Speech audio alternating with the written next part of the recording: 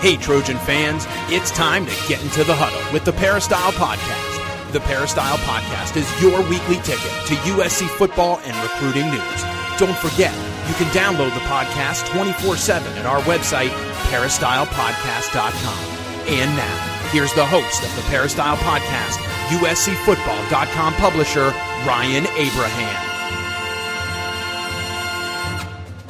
Hello, Trojan fans. Welcome to the Peristyle Podcast on a Tuesday. Today we're going to talk some USC football with USCFootball.com's very own Dan Weber, beat writer and columnist for the site. Been around us for about 5 years or so.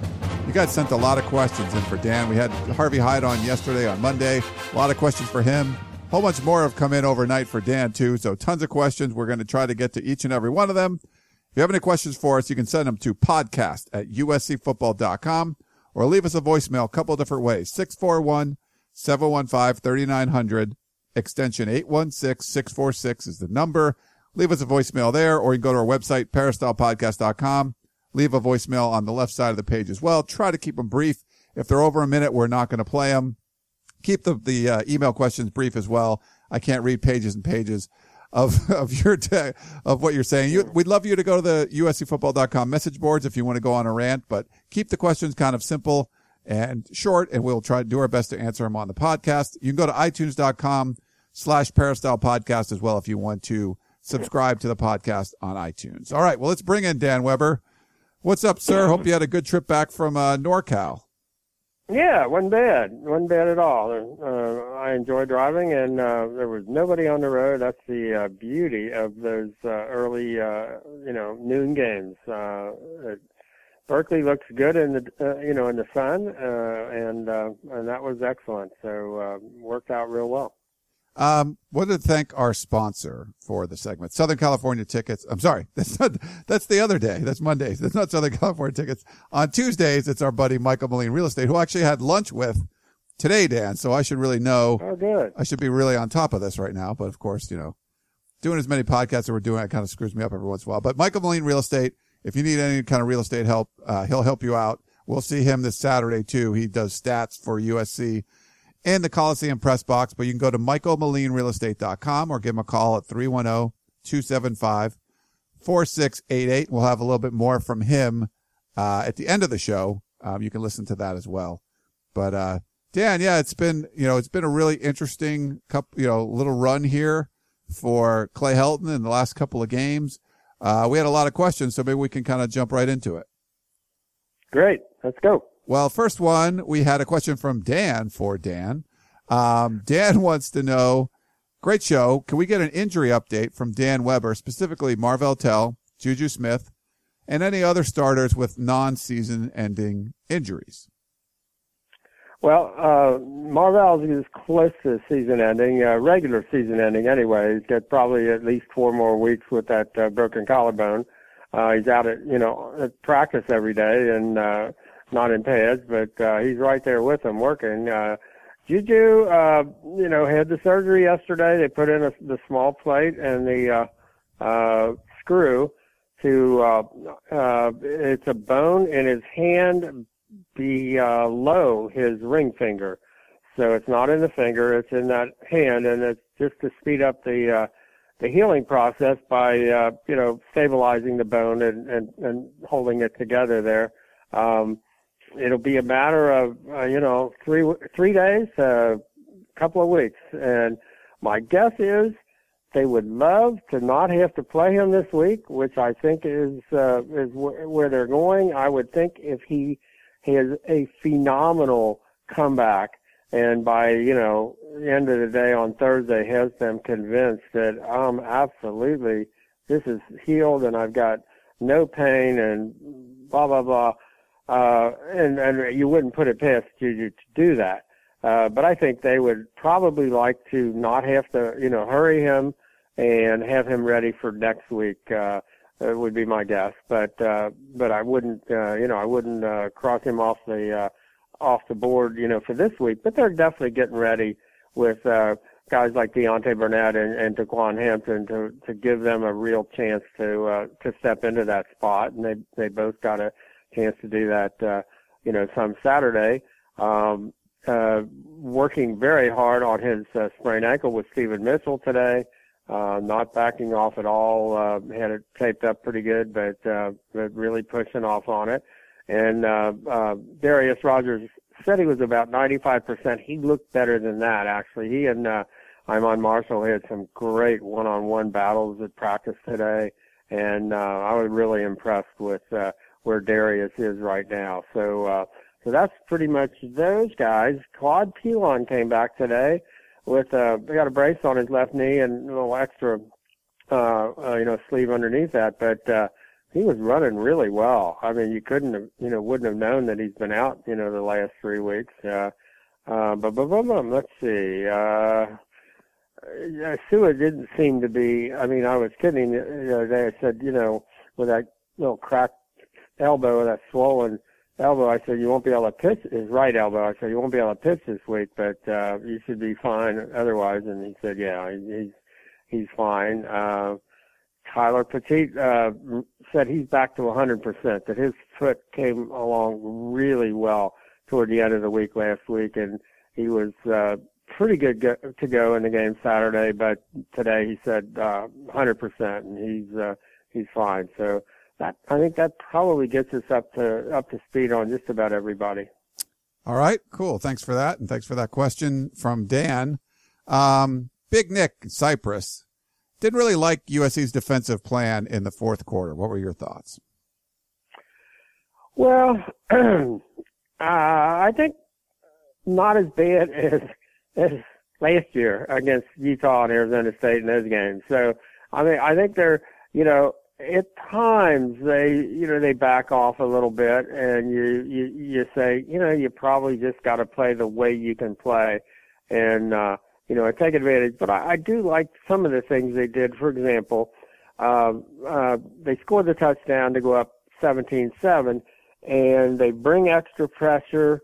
This is the third quarter, but they bring extra pressure, and they've got Cal backed up, another good kickoff coverage situation. They got Cal backed up. They come with a little extra pressure that Jared Goff hadn't anticipated. He has to throw the ball a little quicker than he did, and that's the one that Adoree picks off and runs back 46 yards for a touchdown. That's the kind of thing you used to see Pete's teams do, when you get somebody down a little bit, and then you take advantage of them. Okay, giving them up the last two touchdowns, not very cool. The idea that you've got you just got a 6-point lead and it's 27-21, and those two first downs that Trey got and Justin Davis got were absolutely critical, and it probably shouldn't have come down to that. So yes, is there work to do? Yes. Is there some thought that this team has to stay aggressive on defense? Yeah, probably. Do they have to trust them more, that they can stay aggressive? And, still, this is a Cal team that has some real offensive firepower, and they held them to 21 points. So, I think you can take it both ways and say, okay, I like a lot of, what they did, and they're getting better, and they're using their personnel better, but there are ways in which they could continue, to improve. And again, they just didn't get to the quarterback. Goff is a good athlete, and he avoided them. Their gang tackling, I think, has really improved against the run. Their one-on-one open field stuff still leaves some, something to be desired. They really, there were a couple of times where you had somebody squared up with Goff, and then they just didn't take him down. And that has to get better. But, there was good and bad with the way the defense, I think, played. Let's go to a voicemail question, Dan. Here we go. Hey, Ryan, this is Jay from Pomona. This question's for Dan Weber. Dan, Ryan, after watching this USC defense play against two very different offenses with a very run-heavy offense last week and a very pass-oriented offense this week, we've seen the true potential of how good and physical this team can be. My question to you guys is, do you think this has contributed to Clay Helton's hard hat style of coaching, or was this more of Wilcox feeling he can do more with his defense now that Sarkisian wasn't micromanaging him? Thank you, guys. Keep up the great podcast. Fight on. Jay, I don't think it was either or. I think it was probably both, and I don't know about micromanaging. I just think there was a hesitancy to do some things. There was a kind of a fear of what could go wrong or whatever. And I just think that's gone by the wayside. If the head coach isn't fearful or worried or says, this is the way we got to play, let's go for it, and let's trust everybody. And we'll trust our guys to get the job done. I think, the coordinators who are out there making those calls can be a little more trusting. So I think it's a combination of both things. It'll be interesting this week. They get a run-heavy team. They go back to a run-heavy, spread, option team that, likes to run a lot of plays, or at least certainly did last year. But, one that's gaining, I think, more than 265 yards, averaging more than 265 yards on the ground. And so, Rich Rod has kind of figured out a way to make a wide open up-tempo, kind of spread team, a really run-heavy team. And, it'll be back to another different kind of challenge. But I do like the way they've, stepped up to play the run, aggressively with numbers and tackling, with a lot of guys. I like that a lot. All right. Good one there. We'll go back to, the emails. This was from Matt. The first USC game I attended this year was at Cal. One of the things that stood out to me was the number of players praying both before and after the game in the end zone. I also noticed that several players regularly tweet Bible verses and Christian expressions. What is the role of religious faith for this USC team? A little different question there, but I thought I'd throw it in for you, Dan. Yeah, I don't think it's a team role. I think it's letting guys, express themselves. USC hasn't ever been afraid to do that. I think that's a good thing. And I think a lot of what happens in the end zone too is they go. I mean, they did it twice before the game against Cal. The band and the fans were down there, and I think they were saluting the band and the fans, and guys are kind of allowed to make their own statements. But it's a really respectful kind of a thing that you see from these USC kids. You can't say enough about these are good kids, and they show it. And it's kind of neat, to see it, because it's not orchestrated. There's nobody, telling them to do this or whatever. They just, it's something they want to do, and they go ahead and do it. And I think it's even better, the way they do it. This is just something they wanted to do. But before the kickoff, they had gone over, when they left the field, and then when they came back before kickoff. So both times they went over and kind of saluted the fans, and there was such a terrific turnout of USC fans up there Saturday. But really kind of neat. But religion, I think, is it's not a organized thing where everybody feels like you're under pressure to do it or whatever. I just think it's guys feeling like this is what I want to do, and other guys kind of joining them. But I wouldn't put it any more than that. Just this is how guys feel. We have another voicemail question for you, Dan. Here you go. Hey Ryan, this is Ray in San Clemente. I got a question for Dan, since he goes to practice. I'm wondering, while the defense could be better, the defense certainly looks improved. What is Clay doing on defense versus what Sarkisian is doing? In other words, what direction is he giving to the defensive coaches? Is he more involved? Just wondering what the difference is between Clay and his predecessor, and if that's part of the reason we're seeing some improvement in the defense. Thanks for all you guys do. Really appreciate it. Yeah, I mean, I think that's a good observation. Clay, when he talks about himself, describes himself as the son of an offensive line coach, but he's certainly been in the middle of when they go, half line or full line, offense against defense. He's right there with both of the position coaches. He's also there. I mean, one of the ways they start practice each week in the Tuesday practice is with the board drills, and they're taking more time for specific position group work. With the defensive line, with the linebackers, they're doing more. Shedding blockers. They're doing more. Starts and stances.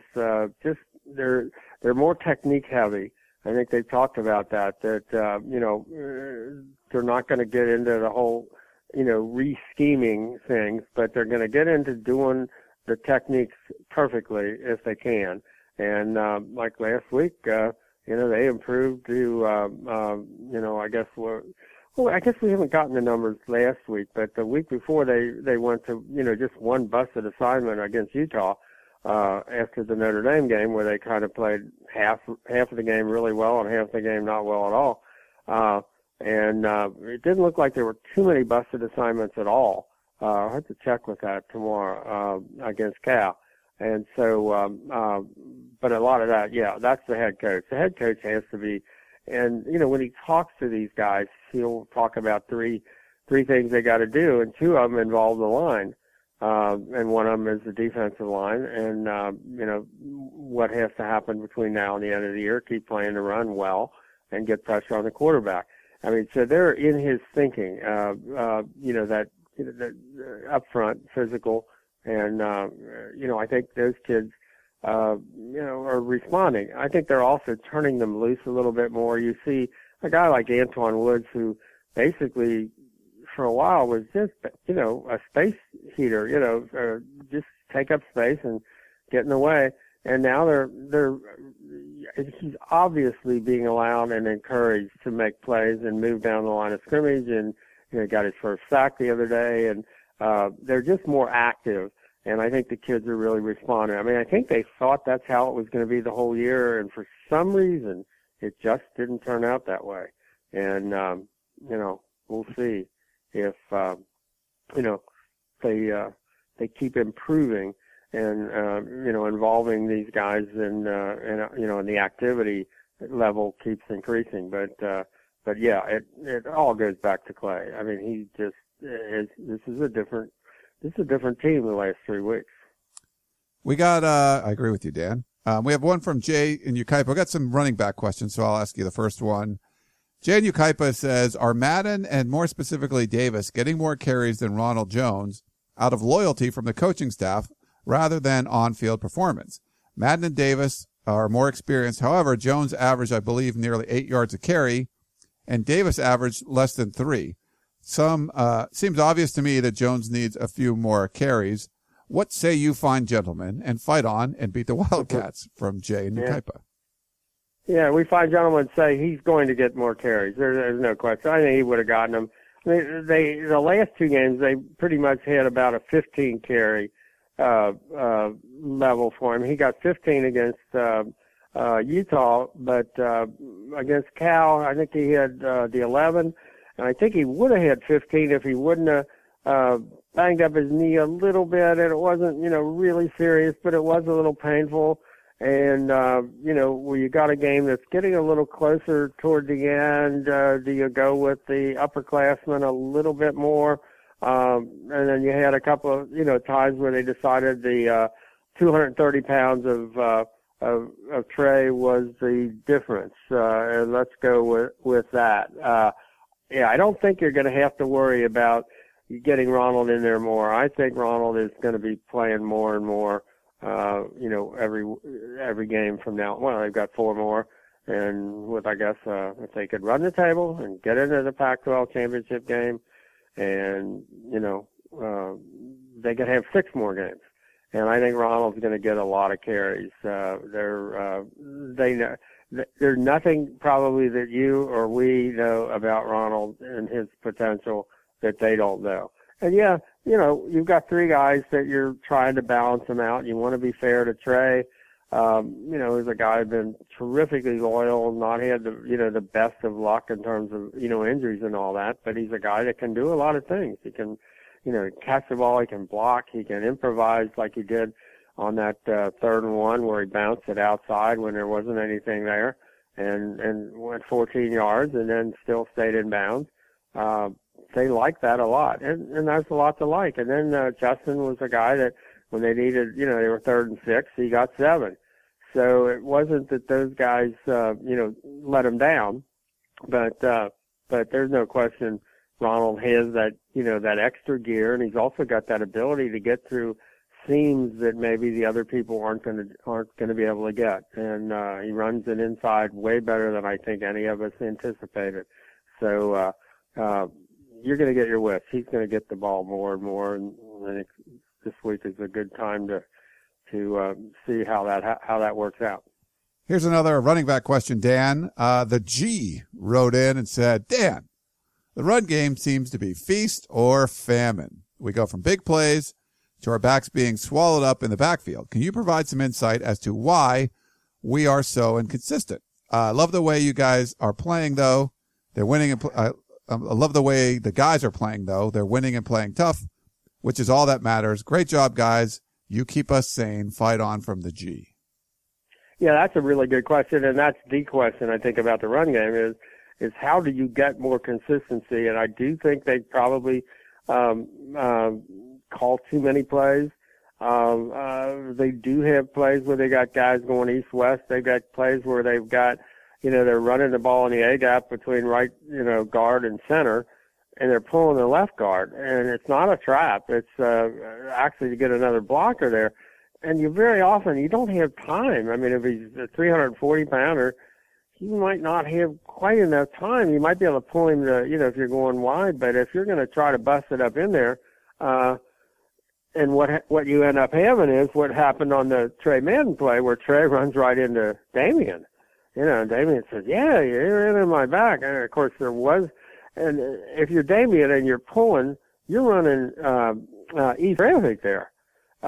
So they've got to figure that out. I mean, I think the run game, I would like to see cleaner design. I mean, I think it's way better than it was. I didn't like a lot of the design of the run game, especially out of the shotgun.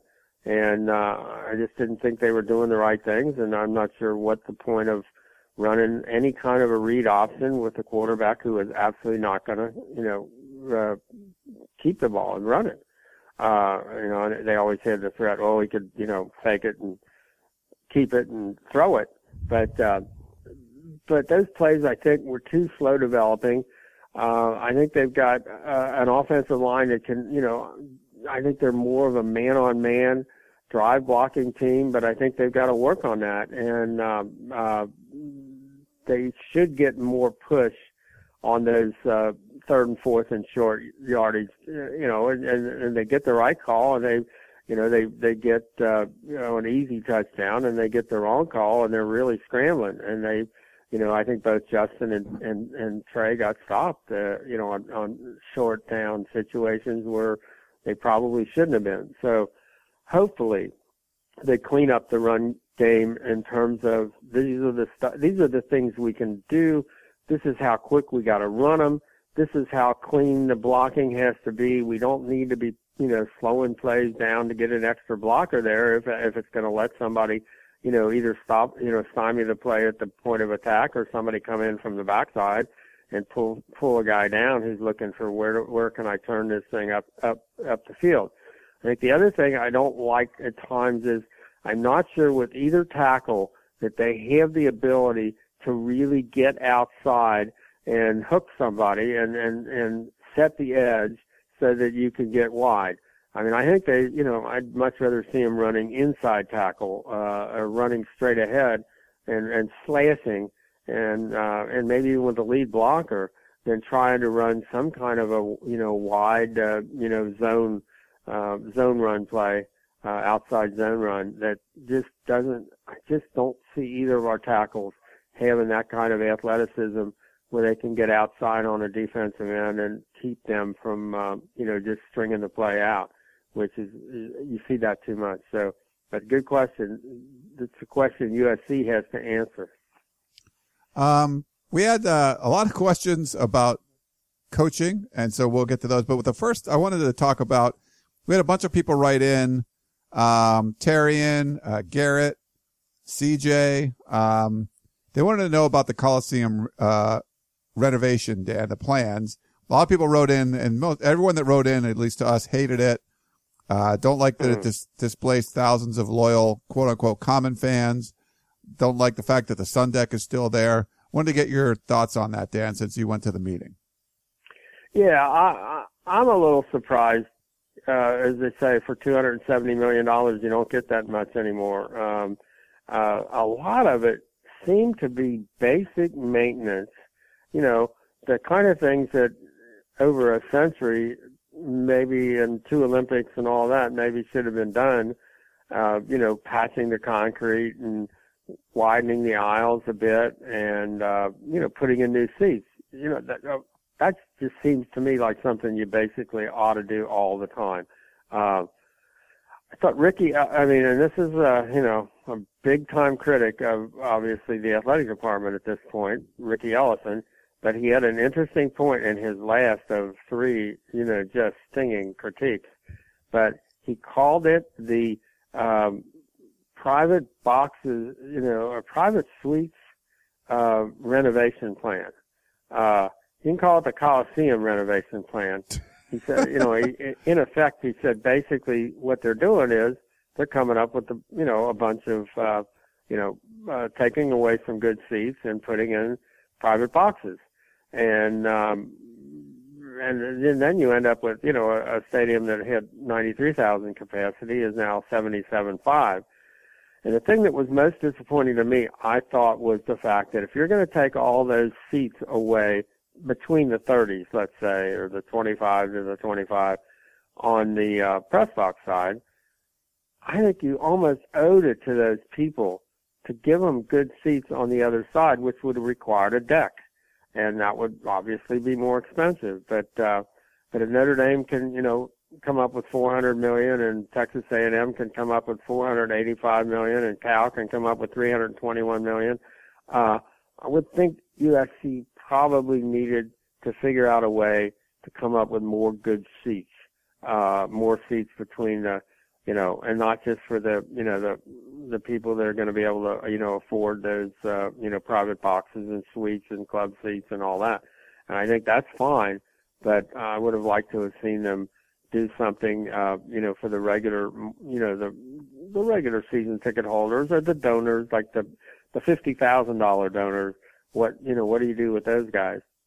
If they're still not going to, spring for a big, private box or the club boxes. So, I wish they would have made a little bit more of a commitment. The $270 million is awful lot of that is USC's been playing there.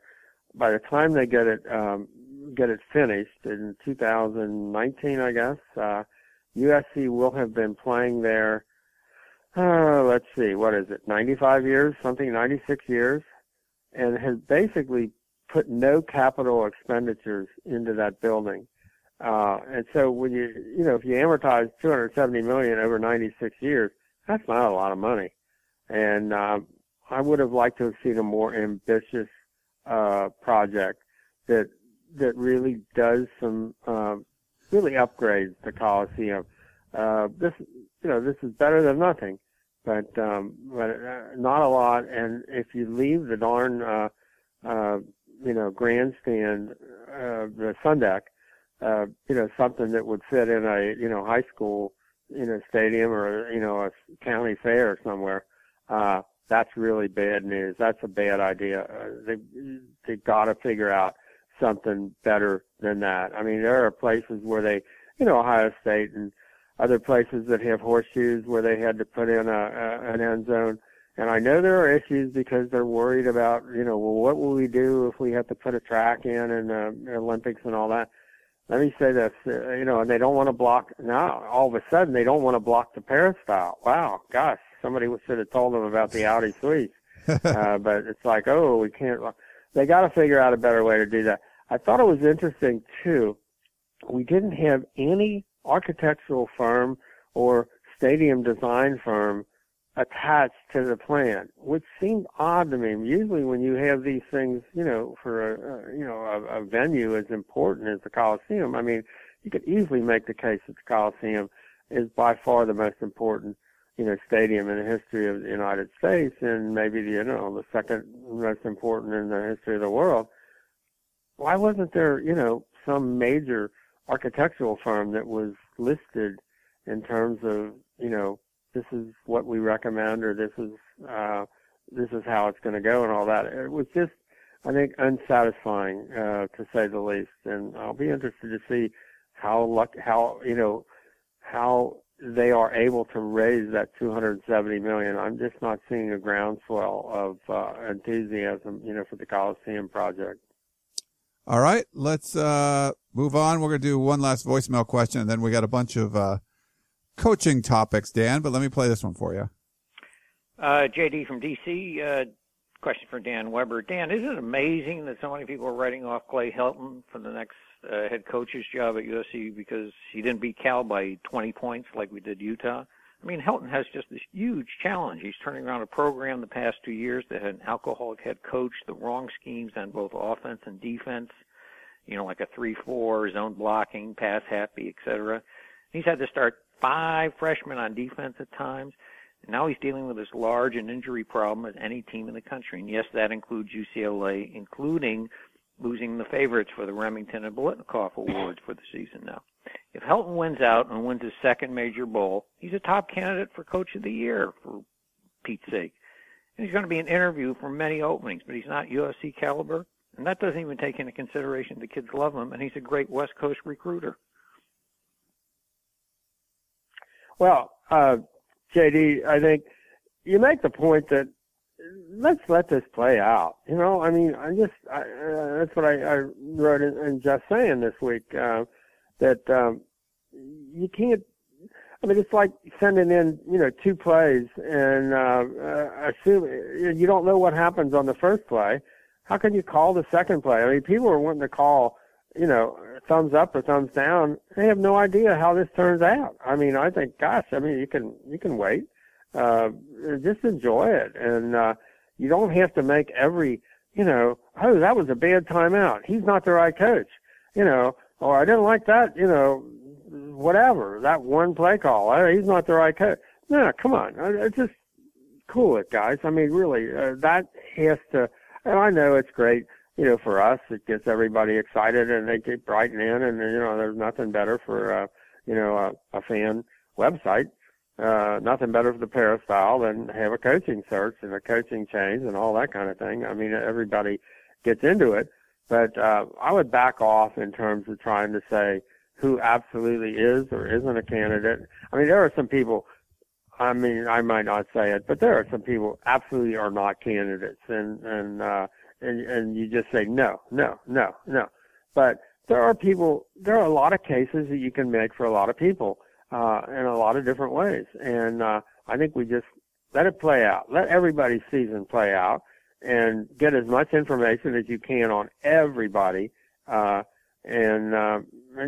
find the best guy. I mean, it's just that simple. Find the best guy. Who will be the best guy to lead USC? And, when it comes down to it, it's a call, it's all not a quantitative thing. This isn't an exact science. Somebody's got to make a call at the end. And I know that's why USC guys are getting a little crazy, because they know how the call was made in the previous 2 times. I think the perfect example, and this is, okay, so you can say, well, I don't know if this could happen, but let's say it does. Let's say Clay wins these last 4 games. Let's say they get to the championship game and they get a rematch with Stanford and they win that game. So let's say they go to the Rose Bowl. I mean, so that they knock Stanford out of the Rose Bowl. Okay, so they go to the Rose Bowl and they get on Iowa or somebody like that and they win that game.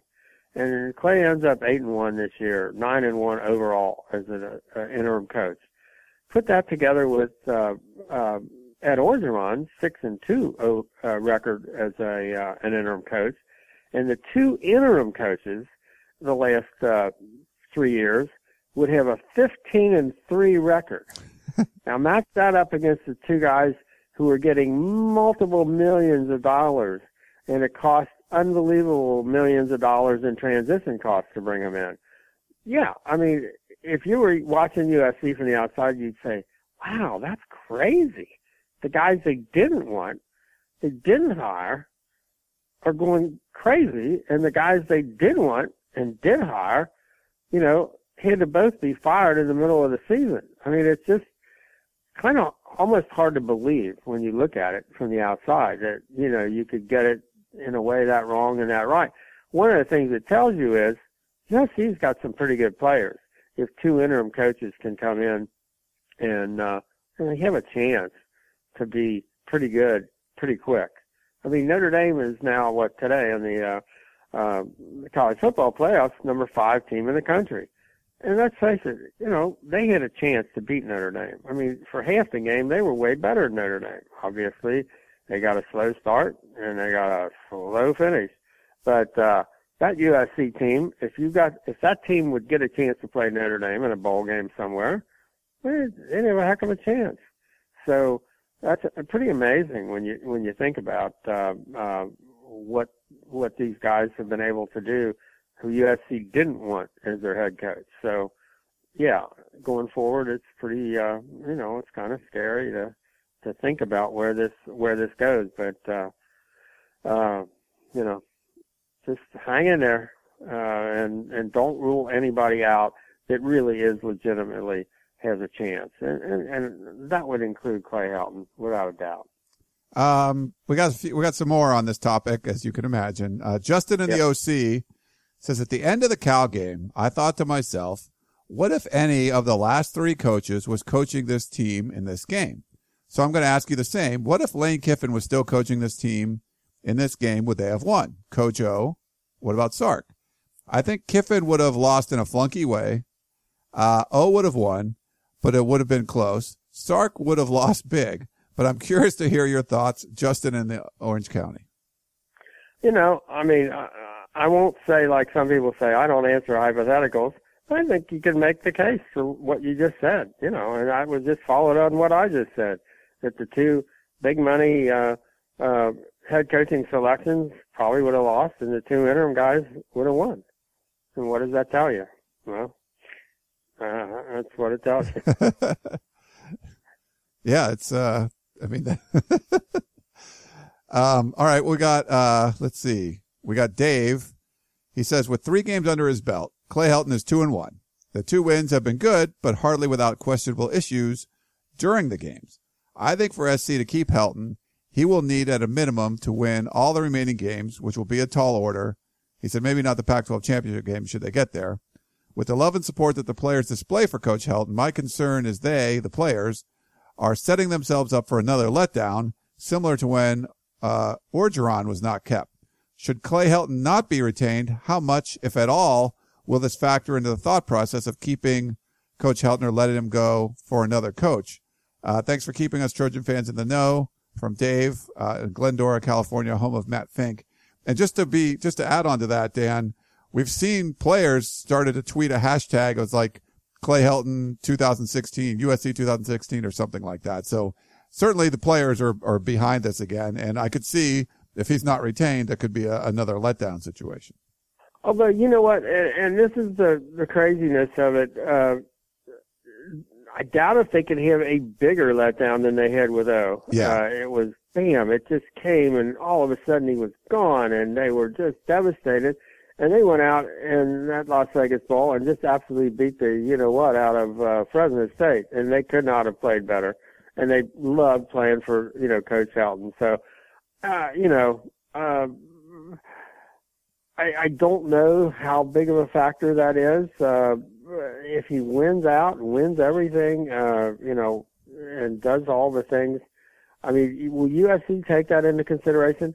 I think just the fact that they wasted all that money on transition costs after, and they basically said goodbye to a really good coaching staff, and, only 2 of them left. And obviously we look at T. Martin and Clay Helton and we say, wow, that was a really good coaching staff. that they had. I mean, give Lane credit. He put together one heck of a coaching staff. Could they, look at this team, if they finish that way and say, we kind of screwed it up last time, maybe we shouldn't do it? I guess that's a possibility. Should they do it because the players were going to be devastated? I don't know if that's the way you can do it. I just think you gotta go for who's the best. I mean, it's the same thing for the people that said, "Oh, you have to bring in Lane Kiffin because he's the only guy that can save the recruiting class that first year," and or the people who didn't want to let Sark go. They said, "I know he's got issues, but he's such a great recruiter," and you all of a sudden realize USC's doing the recruiting here. Okay, I mean, it's USC that if you do it right, USC will recruit these kids. So I wouldn't make the recruiting or saving a class or any of that. You just need to get the best coach you can for USC football, at this point in time. And it shouldn't be the best coach for the people that he's working for, or it shouldn't be the best coach for who won't push people too hard, or who gets USC or all that kind of stuff. Just who's the best football coach that they can find anywhere, whether a young guy, established guy, NFL guy, college guy, who's the best coach? And that's a really hard decision. It's hard to coach USC. It's hard. These top jobs are really hard jobs. It's also hard to figure out who's the right guy for that job. The track record isn't very good at USC right now for figuring those things out, and the process isn't very clear as to how that's going to happen.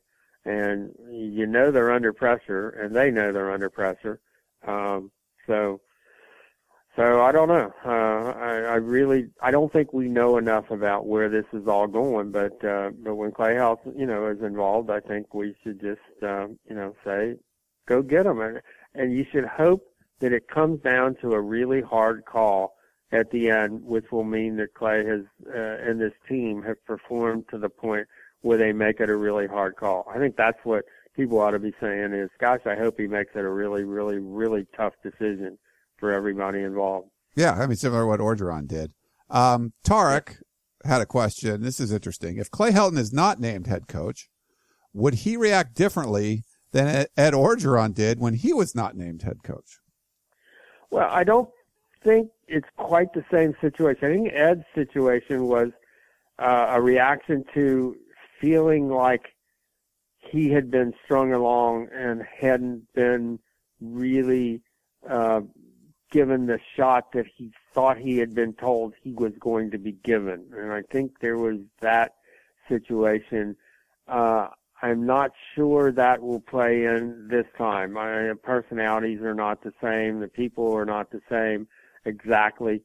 And I think that was more an absolute personal thing that, in terms of feeling whether he was honestly dealt with the entire way through, and maybe feeling like, this wasn't ever going to be, and I needed to be told that, or if it wasn't ever going to be. And I don't know that there have been any of those kinds of, situations, and promises and all that with Clay. I just think Clay's, you're the interim coach, and, he knows he's going to just keep competing like crazy to see if he can be, the head guy. And I think that's where that leads. So I don't think it's quite the same. And Clay and Ed are two different, personalities, distinctly different, personalities. And so I would guess not, but, you want people to be treated fairly and honestly and not have the feeling that, they were misled. And that's kind of hard to take. Even then, I know I certainly, stepped out of this role and tried to convince Ed not to leave, and then B, come back.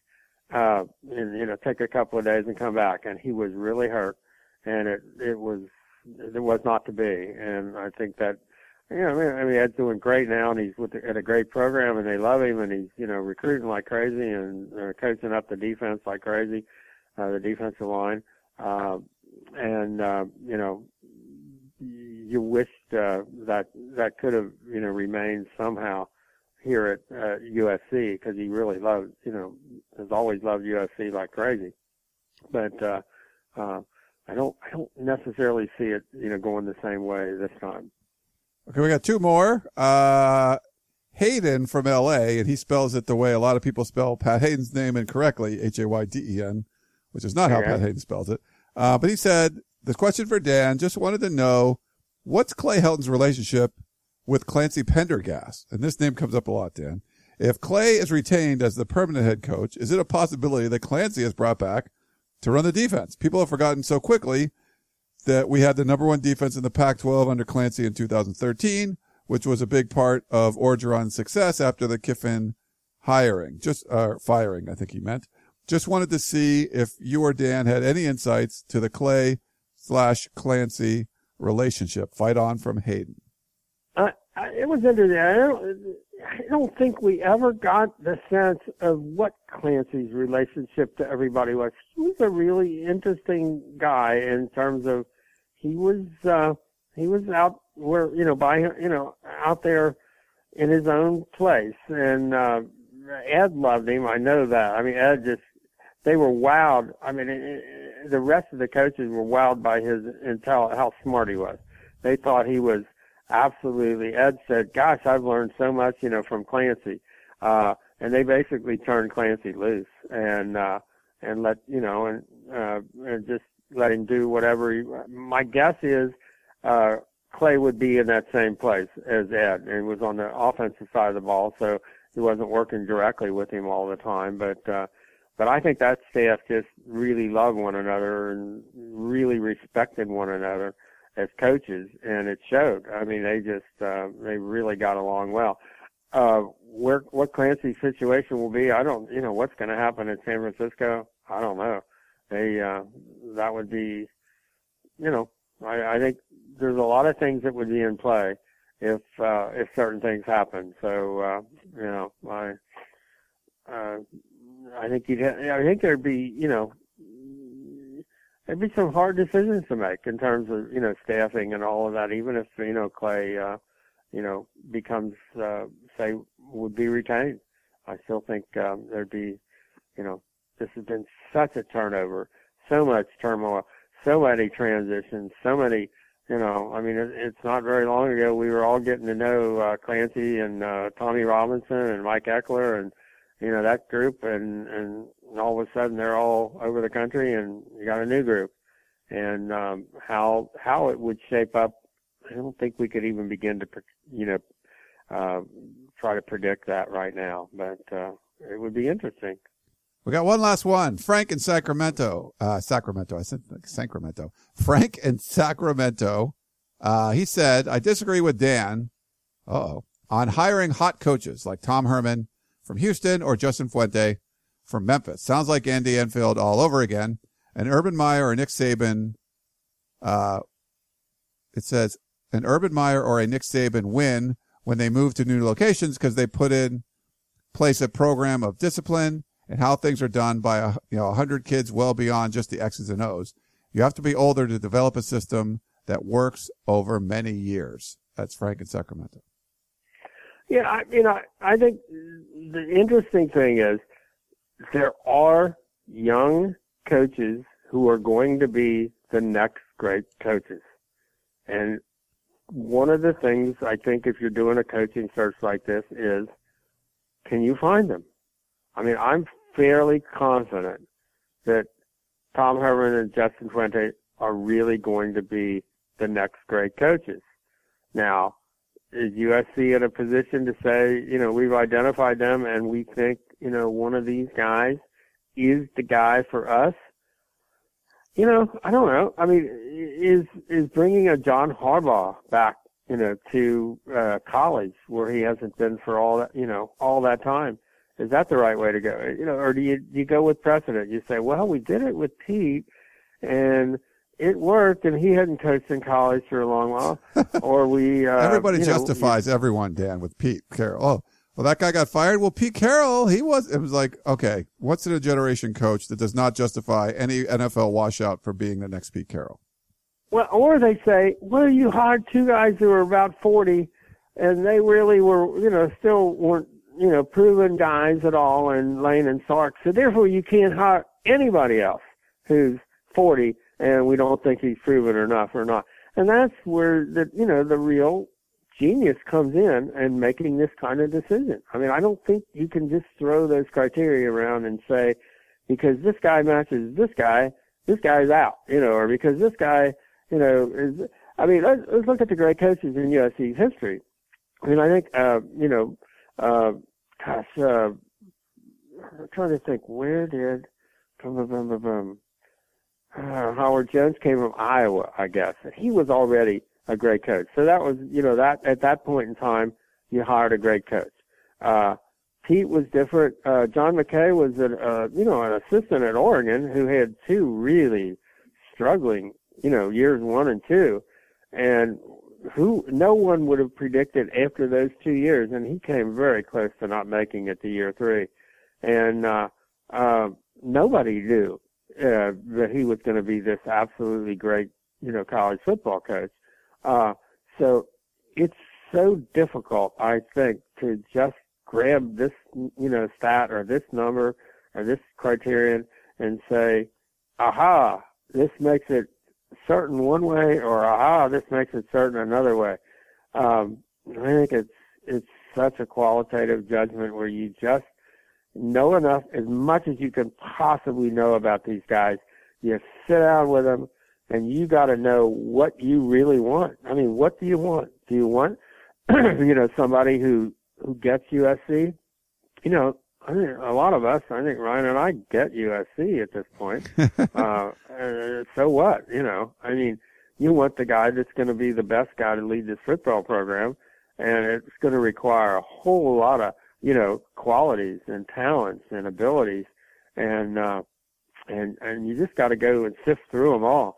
And I wouldn't eliminate, any one person for any one thing, if they've got a lot of qualities that you really like. And for me, I absolutely would not eliminate either Herman or Fuente. I just absolutely wouldn't. You got to talk to them. You got to, really get a sense of who they are and how they fit with USC. It's not so much do they get USC, but do they fit? How do they fit, in terms of their vision and their way they work and the way they, I mean, you'd have to go through and look at how have they staffed up their programs, at the next level down. It sure looks like they've done a terrific job in bringing in staff together at Memphis and Houston. That's a big part of it. There's just so many things that have to go into this. I mean, I just think, is USC capable of doing all the things that have to be done when you look at some of the searches, in recent years? But I would not characterize either Fuente or Herman as the same as the way they hired Andy Enfield. I mean, and I like Andy, and I absolutely am pulling for him to make it, through this year and put it all together. And they've got enough recruits, and they've got enough size, and they've got enough athletes to see if it, if you can make it happen. But Andy was a kind of a 1 week, kind of a 2 week wonder in the NCAA tournament, and those hires probably haven't always turned out to be the best way to go. And that may not be enough of a sample size because there were as many kind of negatives. I mean, I thought that team the Florida Gulf Coast was playing great by the end of the year. I loved the way they were playing. But they'd lost 2 games already to Lipscomb, and they lost, to Mercer. And you just wondered, well, how did that team that looked that good at the end of the year, how did they lose some of those games they did? And, did they do their due diligence and all that? I don't know. But I just wouldn't start grabbing this thing and say, well, this means this for this guy. It's way more complicated than that. It's a really, really complex, thing, hiring a coach. I mean, I got to do that once at Xavier. I was the SID and assistant AD one time, and we went out and we did find the right guy, and we were thrilled to death. But man, it was really hard work. We got a guy, the last team that Ivy League team that got to the Final Four from Penn, named Bob Stack, and he turned it around at Xavier. Absolutely, and the program that Xavier has today is a result of him. And he got, hired away to the ACC fairly quickly, but every other coach that followed has been a really strong coach, and that program, has just become a terrific asset for Xavier University. But it's really hard work, and it's really, you got to make so many judgments because everybody's different, and everybody's done different things at different places at different times or at different times in their careers, and you just got to go back and forth and back and forth, and it's not certain at all, and you just try to do the best job you can possibly do, and you really have to kind of know what you're doing, or at least where you're going with your with the whole process. And I don't know that that's been in place for the last three major hires at USC in sports, and that probably can't happen this time. What I want to leave, that was our last question, but I wanted to kind of chime in on this too. I'm going to try to do a solo podcast tomorrow because we have a bunch of other questions too that were just kind of generic ones. I'll do that. But Dan, so for me, the big difference is I get that it's tough because if you want to hire a young head coach like Justin Fuente at Memphis, Tom Herman at Houston, because the last two USC head coaches were young, and I could see Pat Hayden that coming into his thought process or whoever is making the decision. But I agree with you. I don't think it should. The big difference to me is, and someone was tweeting this at me, why, USC seems to be going after people that no one else would go after. If you look at the programs that are at USC's level or even a notch or two below, would they have gone out and tried to hire Lane Kiffin after he'd been at Tennessee for 1 year? No, I think USC is probably the only program that would have tried to do that. Would they, about hiring Steve Sarkisian? Would another Pac-12 team have hired Steve Sarkisian away? Would Purdue have wanted to hire Steve? Purdue? No, probably not. But Justin Fuente and Tom Herman, a lot of people are going to be trying to hire them. It's not like these guys are reaches as far as they're going to be hot prospects. They are hot prospects right now. Even Herman's only been there I would say Fuente. I can't imagine now. I know they're talking at South Carolina. I hadn't realized that Mark D'Antonio is a South Carolina graduate and played there. And he's 59. He's got a heart condition, but Michigan State guy, everything he's done at Michigan State, you could probably do at South Carolina, or you'd have a chance. I think the recruiting base maybe is better in Michigan, to be honest, because South Carolina just doesn't have enough, high school students that can qualify. I think in a lot of ways, but if he doesn't get it, I think Fuente has got to be on the top of their list, and I think he probably is. And I think Tom Herman, the only thing against Herman right now is he's only been at Houston for a year. Right. But other than that, and I know, and I don't disagree with people who say, look, and I've said this myself many times, Ohio State was in trouble, and they went out and hired Urban Meyer. Alabama was in trouble, and they went out and hired Nick Saban. Michigan was in trouble, and they went out and hired Jim Harbaugh. That's what those kinds of programs do. Who is that guy? Who is that Urban Meyer, Jim Harbaugh, Nick Saban for USC at this point in time? Sometimes it's about timing. Urban stepped away and then he was available, and he's an Ohio guy. Harbaugh's a Michigan guy. Nick Saban, wanted to prove himself again after what happened to him with the Dolphins. And, he went back to the SEC where he'd been with LSU. Is there that guy available for USC? I'm not sure that pattern, fits for USC, but finding the best available guy has to be the criterion. That has to be the only criterion. Who's the best guy for USC right now? And I don't think we should eliminate some of those, guys for, just because they remind you of a previous hire that you screwed up. Yeah, makes sense, Dan. All right. Well, hey, Yeah. great stuff. We hit about an hour, so that's not too bad. We went a little long last week, so. But thank you so much, Dan, for coming on the show again. I enjoyed it. Great questions. Keep them coming. All right, We really great. do enjoy them. Yeah, great stuff. Dan, thanks, and everyone else. Hope you enjoyed this edition of the Peristyle Podcast. Thank you very much for tuning in. We'll talk to you next time, and don't forget, we'll have a quick message right here from Michael Moline, Real Estate. Thank you very much.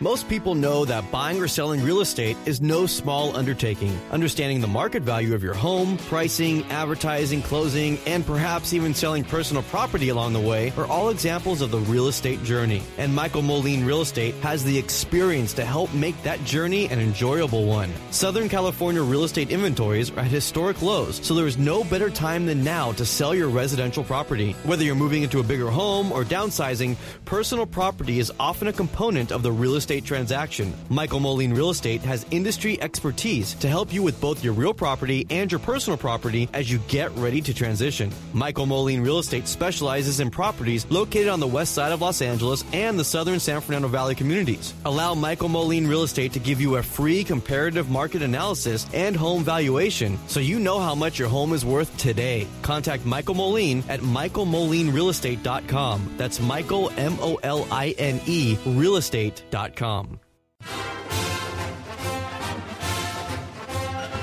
You've been listening to the Peristyle Podcast, presented by USCFootball.com.